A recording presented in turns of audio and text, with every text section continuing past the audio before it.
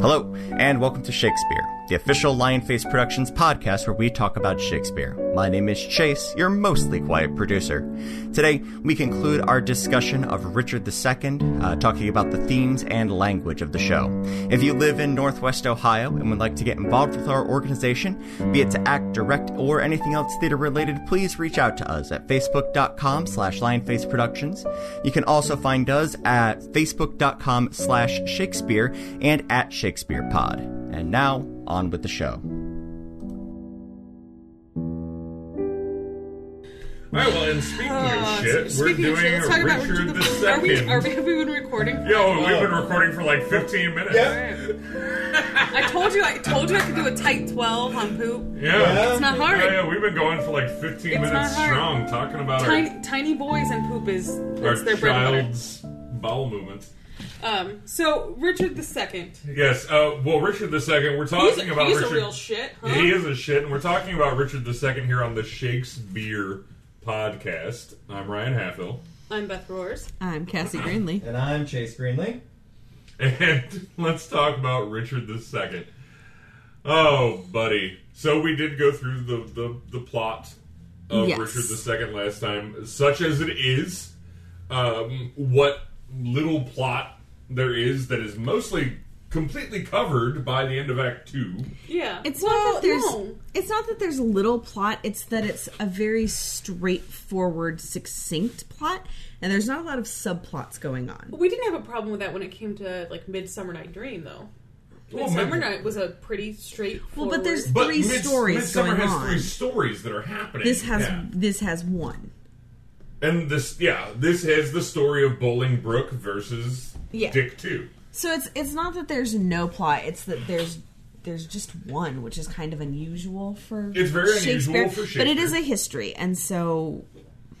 Though this was, when first printed, the tragedy of Richard II. Yeah. Because often his histories were listed as tragedies until eventually they were listed as histories. I mean, usually it's tragic for the central character, so... Well, especially in the histories. Yeah. I mean, he didn't have to die. He just kind of went, I'm going to go die over here and eat my dinner. Hey, I'm going to go walk over there and die. Passive aggressive. Anybody give a shit? Nope. Nope. Nobody cares that I'm going to go over there and die. Ryan. No, I'm Richard II right now. Nah. Whatever you were, you should stop. Hey, guys. Nope, that's not stopping. It's the opposite of stopping. All right. Beth wants me to stop being Richard II. Kind of at this point, I want you to go to the bathroom and just die. But no, that is him though. He's like the worst kind of Eeyore. He throws up the white flag of surrender, really, without much of a fight. There is no fight. There's no fight between him and Bolingbroke. He gives a lot of bluster where he's like, I'm the king, I rule by divine right. And then somebody comes up and whispers, it's like, you have no support, everyone is turned against you. And he goes, well, fine then. And then he surrenders. Just me and God over here, believing that no, not even him. All right. Nope, not even God anymore, huh? Guess I'll go sit in my room. And die. All right. I'm gonna Duchess of Gloucester. So, there are a couple of running themes through Richard II that we should talk about. And one of them is the divine right of kings. Right. And the other is the agency over your own life. And the ability to just be like, nah, I'm going to go die. Well, and those two things are definitely connected. Because if you think about if you are the king and you believe that you have this divine right to be sitting on the throne, then in some ways that kind of lessens the agency that you take over your own life, or at least it lessens the accountability that you sometimes can take for your own actions, because it's easy to fall back on God put me here. Right. So this is actually the problem I have when we start talking about in American literature, when we start talking about Puritan poetry and Puritan literature, is this like divine prescript to life that God has put everything in this particular path, so this is God's will. Me being on the throne is God's will. It means you don't have to take any responsibility for the things that are going on in your life, whether it's the fact that you're king, or squandering a nation's fortune, or starting a war with Ireland for no good reason. God put you here. He's got my back. It will be fine. And I think that comes alive in this play when you look at all of these people who sit around going, yeah, I don't like what Richard II is doing. I don't think he's behaving in the way that the people would really want him to. And yeah, Henry's making a lot more sense and seems like he would be a better king. But God put Richard on that throne. Well, and Richard represents the medieval view of the monarchy, the divine right.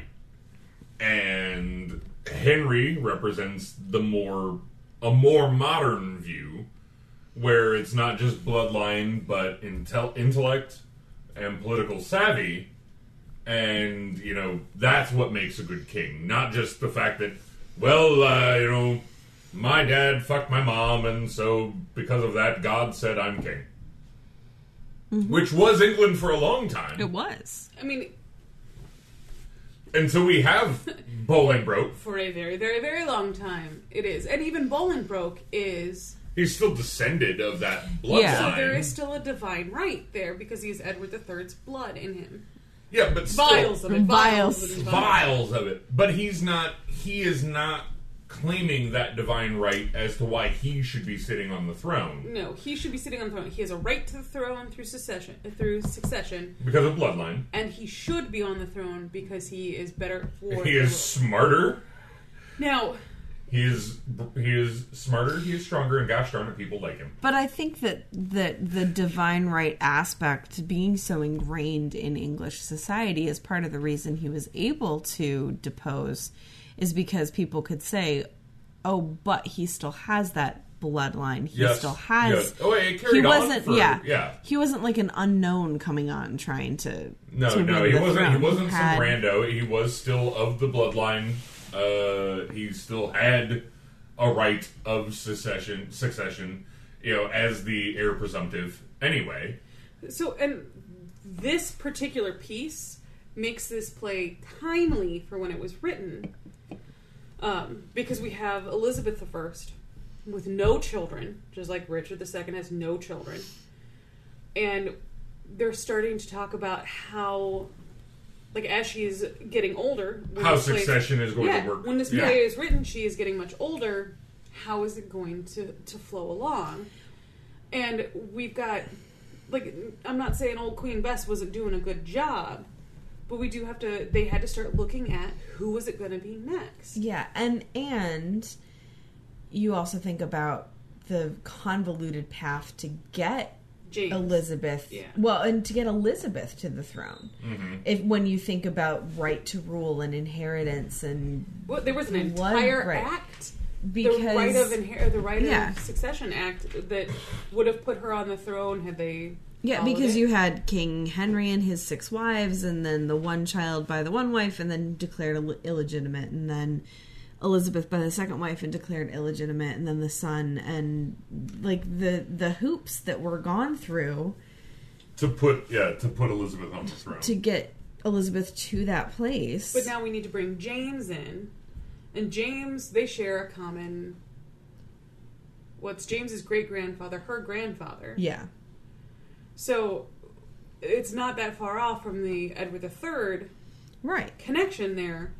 They bypassed around some... And well, they didn't bypass anybody. I mean, you're skipping over the Boleyns who don't have a right to it anyway. No, but they found the right workaround. Yeah. Basically. So this play takes a moment to look at how the current succession is going to happen. It's really difficult to talk about with a couple beers. The current succession is going to happen, and how important... The next person who's coming up is politically savvy, and James I was politically savvy. Yeah. And it's interesting to note that I think goes along with this, the way Richard II is versus the way Henry IV-1, Henry IV-2, Henry V are more relaxed plays is the formality of the way that Richard II is written. Yeah, the whole thing's in verse. If the entirety of the play is in verse, which we do not get very often. Henry speaks only in blank verse through it. If you take a look at it, like yes. everybody else, like he's very direct with what he's saying. There's formal verse, which but is he speaks like only in blank. It's very, very formal. This play is in general, overall, the writing is very formal. The heralding, the writing, the deathbed speech. But everything about this play is written very formally. And then when we move forward, we move into the Hollow Crown, we move into 4-1, 4-2, and then 5. The language is much less formal.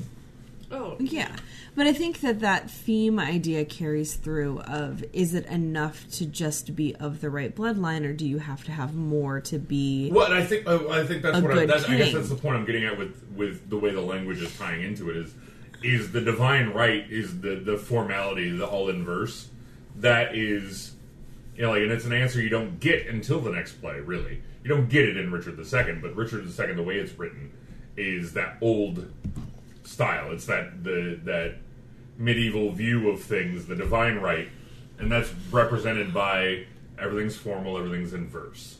And then when you get to Henry IV, everything is a lot more relaxed. The formality is you're relaxed. It is not all in verse and everything like that. And so that goes along with what we're talking about with the divine right, and then the progression, which happens afterwards when you get with Bolingbroke, of okay, yes, bloodline, yeah, sure, okay, I'm descended. Did we ever mention that Bolingbroke, in this particular episode, I don't think we've mentioned that Bolingbroke is Henry IV, that when he takes the crown, he takes the mantle. Yeah. Yes, sorry. Henry, I just wanted to take a second. Henry Bolingbroke, when he becomes King of England, is Henry IV. Yes. It's just an important thing to note when we're talking about the next plays that are coming with Henry. We're talking about Henry IV 1, which is a little less formal, and Henry IV 2, which is a lot less formal. Oh yeah, 4-2 is way less formal. And then we get into... Well, and then 5, I mean, we get some of that formality back, but that's because Hal is a king, He's way more entertaining as not a king. Prince Hal is Prince Hal is more entertaining, but King Henry V is... and I have a personal bias towards that play as when we get to doing that one. Okay. When we're, Yeah, so the language of Richard II is interesting in that it is all in verse and it is all very formal. And we've talked in the past, Cassie, you've talked a lot in the past about how he denotes class. But we're really not ever talking to anybody of a lower class in this. No, there is no fool. There's no... I think in extending this to the plays that are to come and knowing what I know about those and those characters and this continuing theme of, is it enough to just be chosen by God, or do you need something more?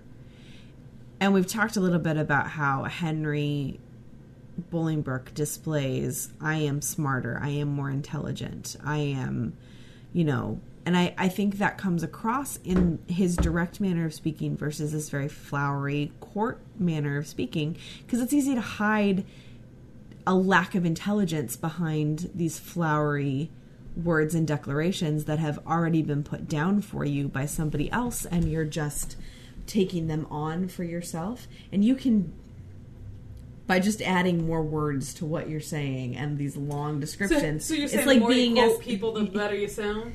Yeah, but it's like BSing an English paper. I'm very good at that. You take this core simple idea and you expand it and expand it and expand it to make people think that you're more intelligent than you are. Well, whereas Henry just says, no, this is the core idea. So he rings more true in a way. Well, and that's, I think, to go along with that, and part of the thing where the reason I brought up the verse and we talked about, I wanted to make sure that we talked about it, is there are only 4 of Shakespeare's plays that are written entirely in verse. 3 of them are in the Henriade. Yeah. Which is Richard II, Henry 6-1 and Henry 6-3. That's okay. What's the... Yeah, why not the second one? And the other one is King John. Fucking King John. So they're all histories. They are all histories. You know what? I'm going to go out on a limb here. I don't think King John's the worst history. You think it's I think Richard... Henry the Sixth? I don't Because know. I'd be willing to we're gonna say have to Henry get the there. Sixth. Because as we do all of these histories through, I think that we should keep, like, a running tally. Oh, no, yeah, where keep things- an open where mind things about... are. Yeah. See, at least 'Cause with I don't King think King John, John- I liked the bastard. Yeah. He Yeah, the entertained Bastard's me. great, yeah. The whole, like, complete farce of Arthur's death is hilarious. I don't know if it's intended to be, but it was super entertaining. I didn't really, like... This wasn't a bad play. It I don't wasn't- think Richard II was a bad play. It wasn't in the a bad play, but there wasn't Not anything a to really good be play. like... No, it was. I do think the passive-aggressive blue ball play is a great subtitle for it.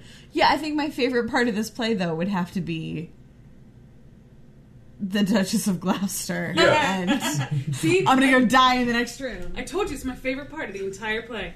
It peaks early for Beth. I'm gonna go die now. And Cassie, apparently, as well. It peaks early. It peaks early. I've got to pull up an exact quote now. I mean, it peaks early for me as well, but that's because I think the best thing in the entire play is that John Gaunt speech. Yeah.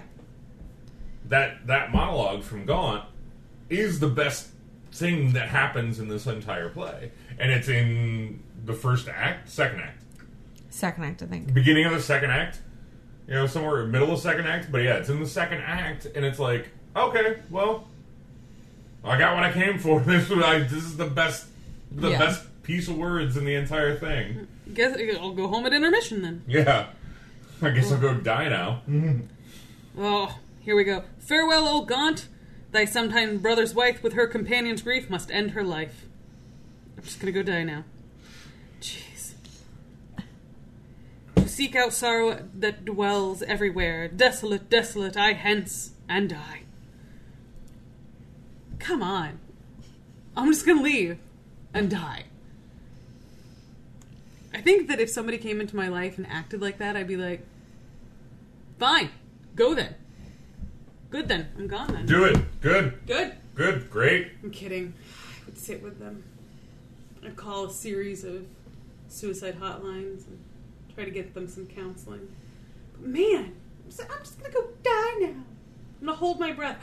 Ooh, we haven't done that yet. It's a teenage daughter. Yeah. That's Ooh, what it you is. got that? I know. I'm coming up on that in, another 10 years. Oh, Not quite 10. 8, I guess. I'm excited. Yeah, that's right. You have teenage boys to deal with, and that's a whole different ballgame. Enough deodorant and I'll buy extra hand towels. So, we've got this. Okay, so first of all, Gloucester, and then I'm just going to go die.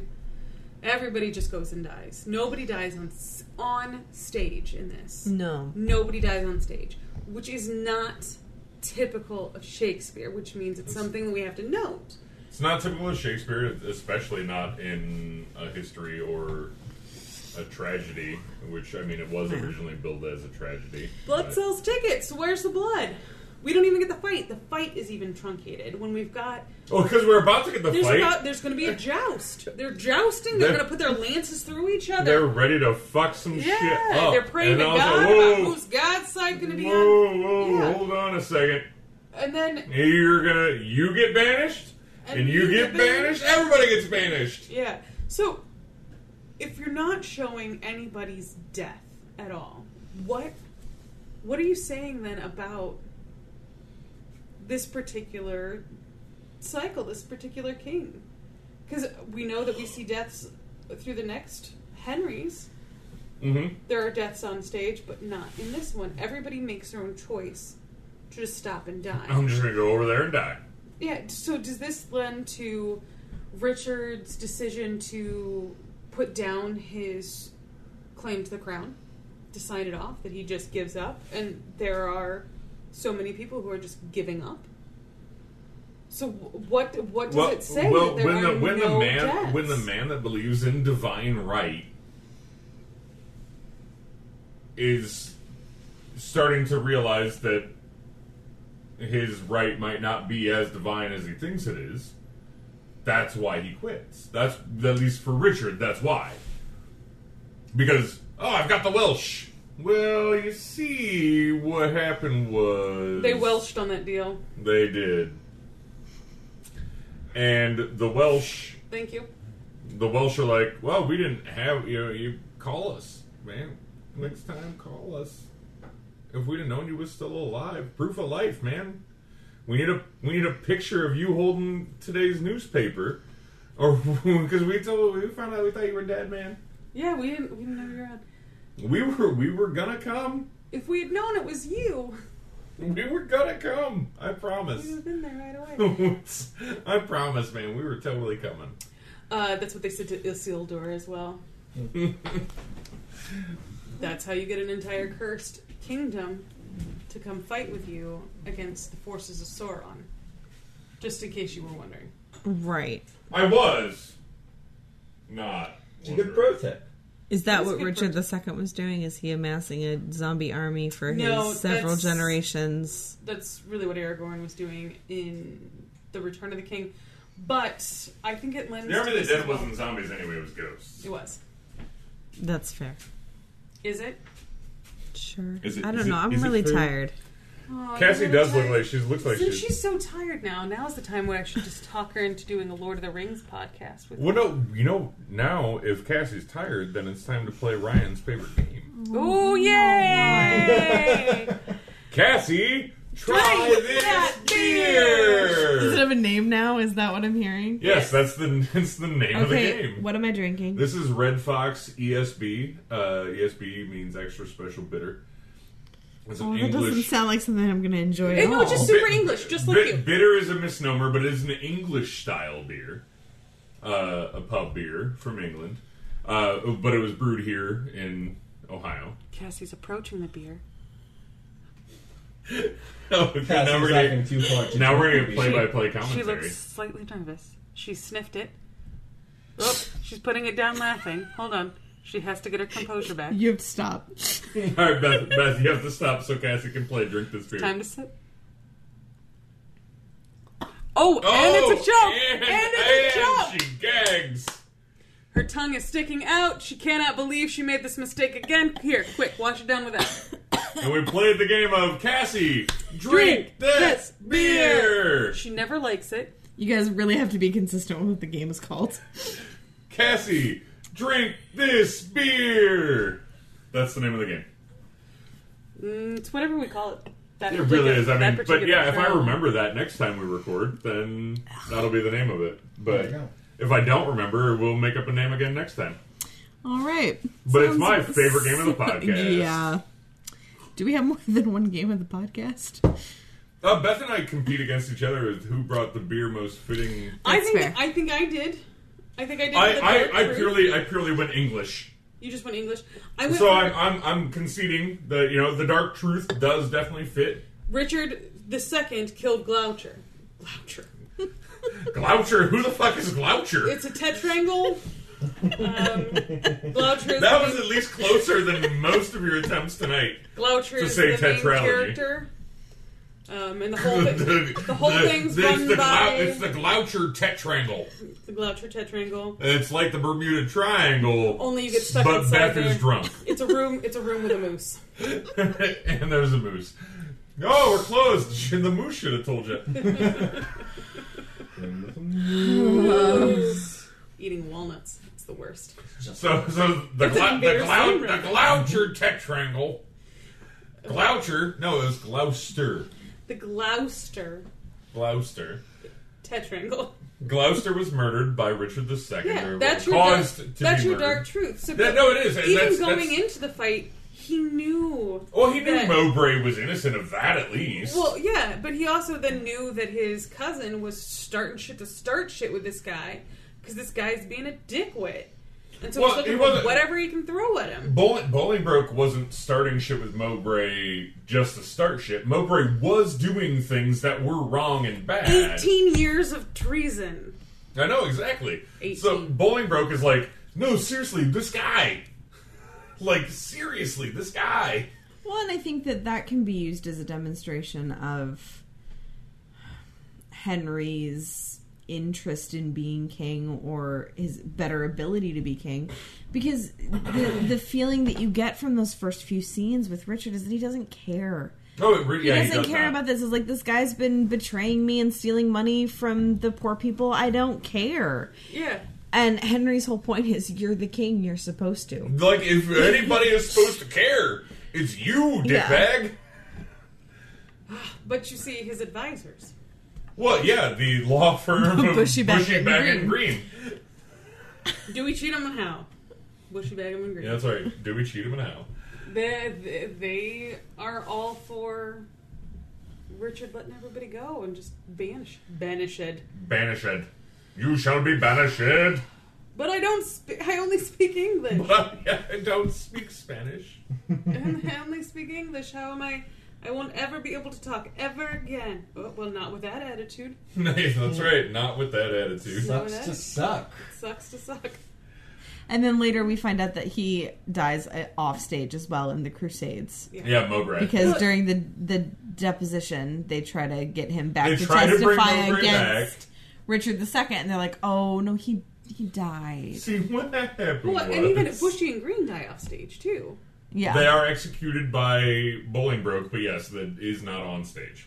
So, there aren't many Shakespeare plays where no one dies. Well, no, there aren't. On stage. It's not a comedy. There's lots of comedies, I guess. There are not many Shakespeare plays where when someone dies, everyone that dies is off stage. Yeah. Because, there's a lot of comedies where no one dies. right.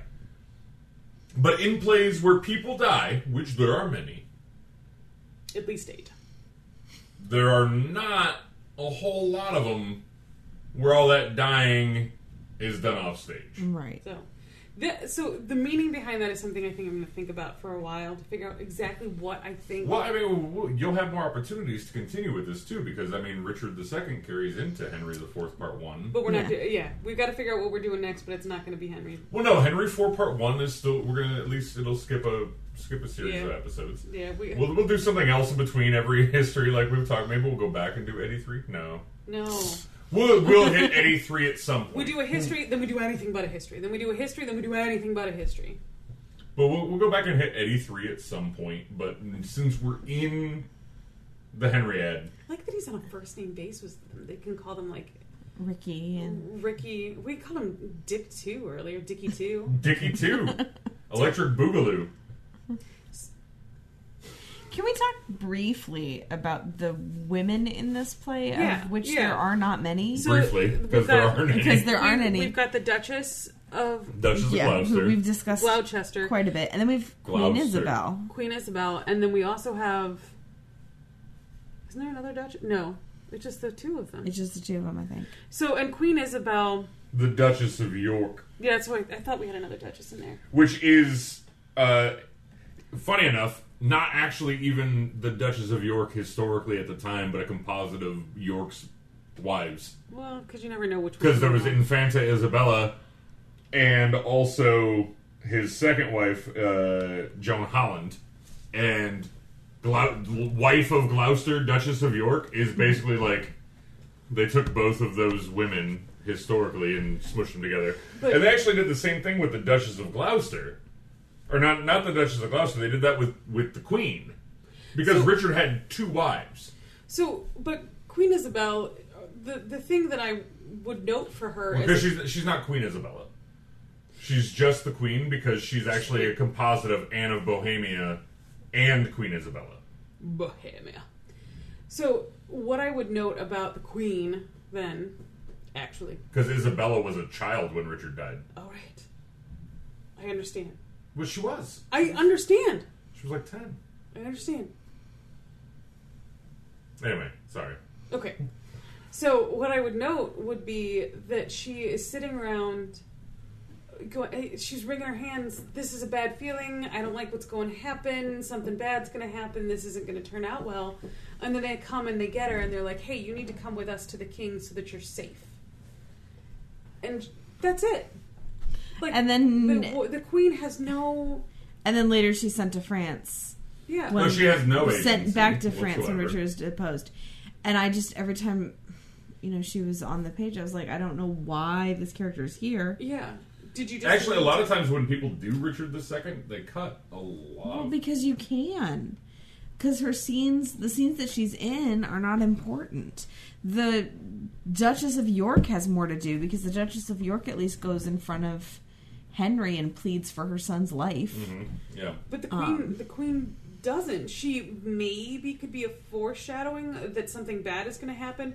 But if that point in the play you don't know that Richard's not going to make it out okay, then you haven't watched a whole lot of plays, and you don't know how plot works. And you forgot history.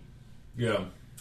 Which, again, and we talked about this with King John, is this would not have been unknown to the general public. They would have had some knowledge of Richard II and what happened to him. And Richard II was even more recent in their minds than King John would have been. Yeah, because this is about by 161 years. Yes. 161 years, yes, because I did my research. But about it, this was only just shy of 200 years before Shakespeare was writing this play. Yeah, and just so as we know the things that George Washington did, they would have known the things that Richard II did. So people know what's coming, and yes, there always needs to be. It sounded like he did a lot. It just was really. There was a peasant uprising. There was the 100 Years. Okay, okay. Well, he did some things that were uprising because there was a peasant uprising. Johnson gets credit for ending the Vietnam War. So Richard II can have credit for ending. Johnson gets credit for whipping his dick out everywhere. That's not what I meant by Johnson. No, literally, that's what Lyndon Baines Johnson did all the time. He fucking whip his dick out to everybody. Is he your hero? No. I don't like whipping my dick out. I don't need to share that thing around. God, I hope not. Alright, so the women in this play, they are here for exposition backdrop. Mm-hmm. That's it. They're someone for us to bounce the exposition, for men to bounce the exposition. Well, that's because that's what the Duchess of Gloucester is there for. It's John Gaunt bouncing the exposition off of her. That's what the to make sure the audience knows what's actually going on. Richard isn't in England; he's in Ireland. So we show the Queen at the castle, going, "Ooh, this doesn't feel good," and then they come in and they can tell her some news of what Richard's doing. She's an exposition backsplash. Yeah, they have no agency of their own. They make no decisions of their own, except for Gloucester, who says she's going to go off and die. You're going to find this is the case throughout the entirety of the Henry cycle. Well, no, in the histories, yeah. There's a reason when Travis directed Henry V, he cut all the French scenes. Yep. Like all the romance scenes, at least, Because in the end, they still don't speak each other's language, but we'll try to make it work. Well, no, and because you can remove that entire part of the play, and it doesn't change the play, but that's because that's the way it was written. Mm-hmm. It was written like as if that was an afterthought, just to add exposition. Yeah. So that's the role, I think, of women in this play. They're just something for the men to spit the exposition at. Yeah. And then bounce a little bit of color commentary. Which is terrible, because Shakespeare's better than that. Clearly he is. Clearly we've talked about other women who are great examples of agency, that they would stand up to agency standards for now. Yeah, there's some that definitely would. I guess every once in a while you're not going to have a play that's going to have great female characters, but this isn't 12 Angry Men. It's also, this is a history. And historically, women have a problematic role, and we're fixing that now. Right, Ryan? I hope so. Smash the patriarchy. Absolutely. Smoosh it. But it's a far cry, I think, from King John, where you have Eleanor. Yes. Basically arranging everything to her liking. Well, even Constance. That's because Eleanor historically, though... Oh, yeah, no, she was... Well, you get the women in this play as compared to the women in King John. Yeah. The women in King John were smart. Yes. And capable, and the women in this play are one-dimensional. And they're going to leave the room and die. I didn't get my way, so I'm going to go die. Well, and that's the thing, is historically, there was a basis for Eleanor that was a woman who didn't take shit, and Well, even if these aren't literal figures, they are. No, they should. There's no effort put into their character. No, they should have been written better or left out. Because it's almost better if he had left them out, and then they're not shitty characters. Representation's important. No, and I agree, and I agree. That's not the point I'm trying to make. 15th, I'm saying 16th century representation. Yeah, but that's not the point I'm trying to make. Is that he didn't do them any favors by including them in the play. It was almost better had he just not written them. Then we wouldn't, there would be no notion that we would have to fight across with them. It just gives us a moment to sit back and say, hey, look at how women here are not objectified, but treated as objects. Chattel. Well, yeah, the queen is definitely chattel, but they're a tool for the narrative and nothing else. Yeah, it gives us that ability, but they should have been treated better. So, yeah. Well, women always should be treated better. Oh, no. Oh, don't start yawning. Pumpkin. Yeah, we've hit midnight, therefore... Oh, yeah. It's Cassie Pumpkin time. And honestly, it is midnight, which may not be the case when you're listening to this episode. Likely not. Time works very differently in the outside podcast recording world. Chase won't actually put this up for weeks to come, so now is not the now for you. Now is never the now. Actually, I was just checking on when this will be coming out. This episode will be coming out while Cassie and I are in Medford. Oh, you guys are going to be in Oregon. So the now for you now is probably at a time in which Chase isn't even in the state of Ohio. To make sure that it gets... I got it. Okay. Yeah. Okay. Do you? I do. Okay. Is it because the internet is a series of tubes? They stretch to Medford. Yeah. Because I get internet messages from Tyler Ward, who lives in Medford. Is it electronic mail? Yes.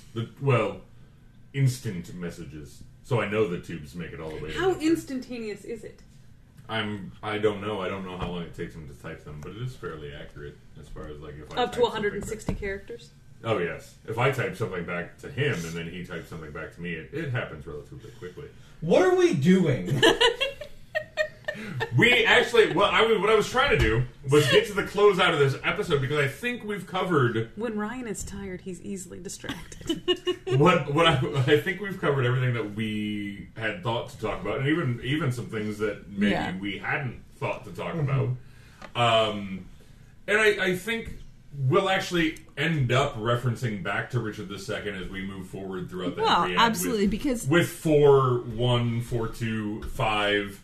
And then as we move on into 6, technically the weird thing about this tetralogy is that 6 is not considered part of the tetralogy.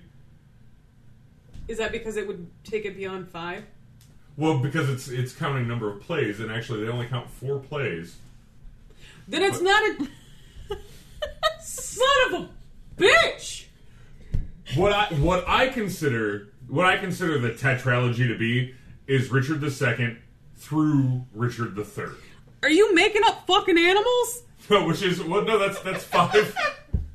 I'm not fucking any animals, Beth. That's 5 characters the plays are named after. So you have Richard II, Henry IV, Henry V, Henry VI, and Richard III. That's more than 5 plays or less than 5 plays. No matter how you split it up. It's 5 main characters, Beth. 5 main characters. I don't fuck animals. Well, you don't build walls either.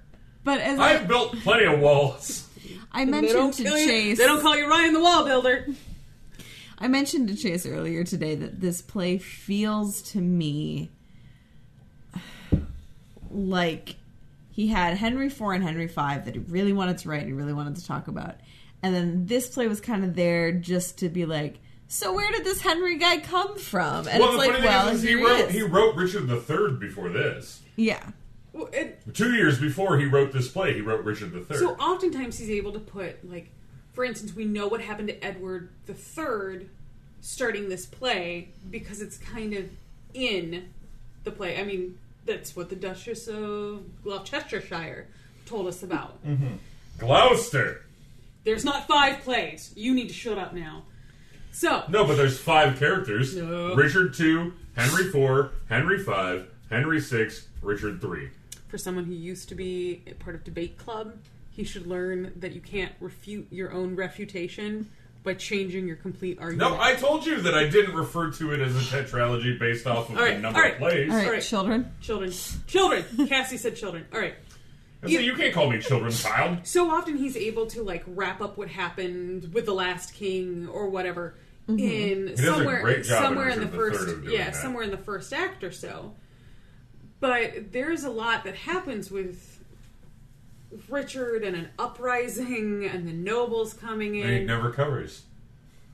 It does get covered. There's a whole Well, not the group of peasants' revolt. not the peasants' revolt, but the rising of the nobles against The nobles, but yes. So it makes sense to have a separate play for it. So I could see where he had like Henry IV set up and Henry V. It's like, but Henry IV, but I can't fit that into this. I gotta explain how Henry IV actually became Henry IV. So let me write Richard So II. I'm not super familiar with part 1. When I go through and I reread it again, I'm going to really focus on Act 1. And like, how much of the setup do you give me here, or did you rewrite this play to give me some setup for that? And Well, I think Richard that'll be... Richard II clearly went through rewrites by the time it was published in the first folio. Mm-hmm. Clearly went through rewrites by the time it was published in the first folio. Because the quarto editions that came out in 1597, 1598 are different than what is released in the first folio in 1623. Oh, 1623, that's the time. That would mean it was 4:23 in the afternoon. It's very tiring. Well, I think the consensus in the room is that everyone is tired. Yes. And we've talked a lot. We've talked a lot about dicking Richard. We've talked a lot. We've talked almost 2.5 hours about Richard II. Ryan, how could you let us talk so long? That's Chase. That's Chase. It's all green. Okay, to be fair, like 15 minutes of that is about poop. You're going to cut that, And right? it's only been like 2 hours. You're probably going to cut that, right? No, he's not. He's not going to cut the We'll poop see. song. Would you say it's a crapshoot whether or not you're going to cut it or not? And Okay. on that note, I'm Cassie Greenlee. I'm Beth Roars! I'm Ryan Hatfield. I'm Chase Greenlee. It's late. Good night, John Boy. What, Paul? What about that rich baby? Just turn it off. I love me some rich baby.